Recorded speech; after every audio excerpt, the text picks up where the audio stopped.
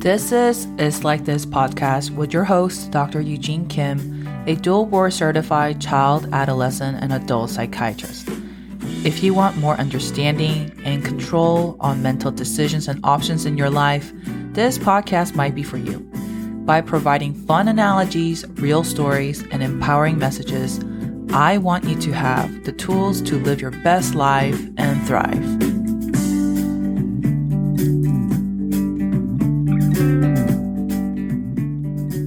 Hey everyone, this is Dr. Kim from It's Like This podcast, and in this episode, we'll be dissecting the concept of depression and understand why it hurts us to our core. It is actually a spiritual issue and not in the way that you heard before.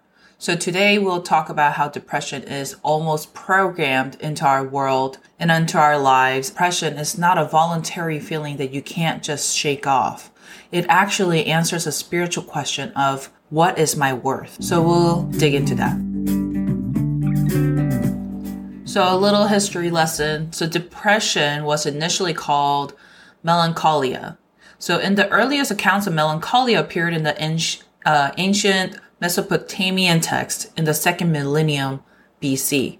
So at this time, there was a lot of connection with mental illness and spirituality. So a lot of times mental illnesses were attributed to the demonic possessions, and were attended to by priests. But over a course of, history, there is more medical and clinical understanding of mental illness, and the physicians and medical care started to be a treatment option for mental health disorders just like depression. So when you look at the definition of melancholy, it's a gloomy state of mind, often gloomy state that is some sort of continuance or habitual, and depressions of spirits and induced by grief or dejection in spirits. So I just wanted to emphasize here that the emotional state of melancholy, the mental state of depression, and spiritual state of not possession, but depressed kind of grieving spirit, I think they can kind of coexist in one setting. So in clinical setting, when I'm trying to separate or identify the presence of depression in the patient's story, I oftentimes ask, do you think you're a good person or a bad person? Because at the end, the spiritual question is what is my worth? Am I worthy of being alive? And depending on that answer, I can kind of tease out the presence of depression apart from just anxiety, just trauma, or just grief. And in this episode, we're going to kind of more talk about the conceptual understanding of depression and how it comes about in our society, because the causes of depression is definitely multifactorial. It has a biopsychosocial and spiritual factors. But when I ask that question, are you a good person or bad person? And the spiritual question is what is my worth? When there's a presence of depression clearly has an answer for that. And the answer is no, you are not worthy. So let's dig a little bit deeper and get a little bit more nerdy again. Okay. So in Webster Dictionary, what is the definition of value, and its worth? That property or those properties of a thing which render it useful or estimable, or the degree of that property or of such properties. So, long, wordy definition. But keywords here is innate property. There's characteristics about you or something that is innate, like you're born with it, you're created with it. So there's a characteristic of a property. The second keyword is measured or estimated. So there's a measurement that is quantifying your characteristics. And the third keyword here is there's a certain standard that is being used to measure the usefulness or productivity of that thing. So in other words, if I am kind of relating back to the mental health, realm, we all have innate property or characteristics that's getting measured by a certain standard of usefulness or productivity. And those standards are usually external. That's outside of us. Now, in our society and in our lives, how do we get measured? Because every time we get measured, it gives us a sense of worth, right? And I want to kind of explore 3 ways that we get measured in our society and in our lives. Number 1, by popularity. Number 2, by productivity. And number 3, by appraisal. So the analogy that I wanted to use to kind of explain how we get measured and estimated is of real estate. So, for example, we get measured by popularity. So real estate market, sometimes it just doesn't make sense. Like why a square foot in New York City or San Francisco is just so ridiculous and illogically high, while a square foot in my state, Texas, is dirt cheap. And it's because of the popularity. Popularity drives up the value of the square footage of the land. Even if it has the same soil makeup, even if it has a just as good square foot to build a house in Texas versus in New York City, it's the popularity that determines the value. And this terminology is the market value of the land, right? So measuring the self-worth or your worth can follow very similar quote unquote logic or lack thereof. So it doesn't matter that you're same as the next person, you're the same height, you have the same color of hair. You seem to have less value if you have less likes or subscribers, if you didn't get attention from people, or if you look different by the society's trends of what's beautiful, or if you don't have a date to prom, you seem to have less value than the next person. And really the truth of the matter is, it really doesn't matter. Your quality of life really doesn't matter if you have more or less likes, right? And when you start to kind of wake up from that illogical kind of argument, people start to realize that square footage in the land in New York City is the same square footage of land. And maybe that's why people are coming to the South, or maybe that's why they're leaving certain very popular cities, right? It's just the cost of living gets so ridiculous, it makes people wonder like, hey, what's going on? Maybe my life is not about just being the most popular, and we see a lot of TV shows kind of breaking apart from that, classic, I'm dating myself, but Mean Girls, like just being popular by popularity standards isn't everything. And there's something more than that. The second way that we get measured is by productivity. So when we purchase our new home, it was our first home, so we didn't really know anything. And we got a lot of good advice on how to maintain or increase the value of our home. And quickly, whenever we, pressure wash our driveway or something like that, we had to kind of calculate, is this bang for a buck? Is this going to add the value to our home, right?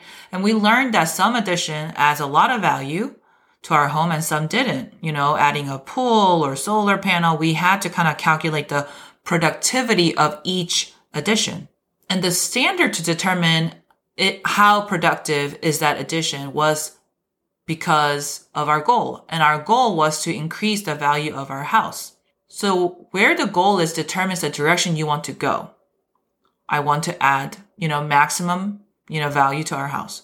And productivity is measured by how far you get in that direction. So adding a, solar panel, let's say that it'll be 10,000, but it will add to 20,000 value. So it will double what the dollar that you put in. So that is how the productivity gets calculated.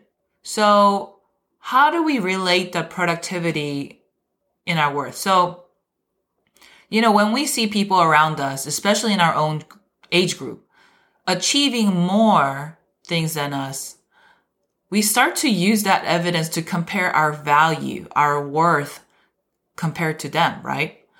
Or what our life choices were that we made versus choice that they made, and we lived, 30 years on this earth, and what choices did they make that increased their productivity, increased their value, right? So this is how I want to relate real estate to sense of worth. So questions like, for me, why did I become a doctor after hundreds and thousands of dollars in student loans and years of, living in debt, while the guy who's same age as me went into business and became a millionaire, right? Or some people will be like, why did I quit college to help out my family when I should have stuck through and got the college degree and have a better job? All these comparisons of productivity and increasing our value, right? So what's our goal here, right? And sometimes we are indoctrinated with goals that are not really personal to us. Who determined that going to college, finishing college, getting a job, having X amount of kids, raising them right, staying married, being popular was a desirable goal? It wasn't really like we woke up one day and was like, that's my desire. That's my goal in life. It's usually by society and culture around us. So for example, if your family was a family of locksmiths or real estate agents or car salesmen, it was so natural to join them. It was what you knew, you breathed in and out, and you talked about all the time. So just kind of to bring it back to the definition, where you want to go determines the productivity of each choice you make in life. But a lot of times, goal was determined before you chose them. And imagine if your family was family of locksmith and you decide to be a real estate agent, you're going to expect and you're going to feel some turbulence in your family, in your culture. So the question here is you're measuring yourself by the standards of goals that might not have been yours, or maybe you didn't even have a chance to question that. So before you join the rat race of achieving the next thing towards that goal that the culture or society set for you, know that you do have a choice to stop and question, do I really want this and why do I want this? So that you can make your own goals and your own direction of your life so that you can have your own sense of productivity. So the second way that we get measured, in regards to our worth is productivity. But a lot of times the goal of being productive, the direction of that was determined outside of our control. And the third way that we get measured, our worth get measured, is by appraisal. So if you know a thing or you just bought a house in this crazy hot market, you've heard of the term appraisal. So it's a little bit different from the term market value, which is determined by popularity. And it's a little bit different than productivity of addition to the house that you bought. An appraiser is a person who comes into your house, like actually into your house to inspect your property, uses some kind of calculation or comparison, or comps, right? To put a value to your property.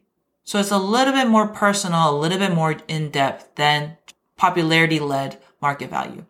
But at the same time, appraiser doesn't live in the house that is your home. He doesn't know or care about what this house means to you. He just knows a little bit more than a random stranger who's looking at realtor.com. Okay. So as we go through life, we get a lot of appraisals. So by our parents, siblings, friends, teachers, coworkers, your girlfriend, boyfriends, or random strangers.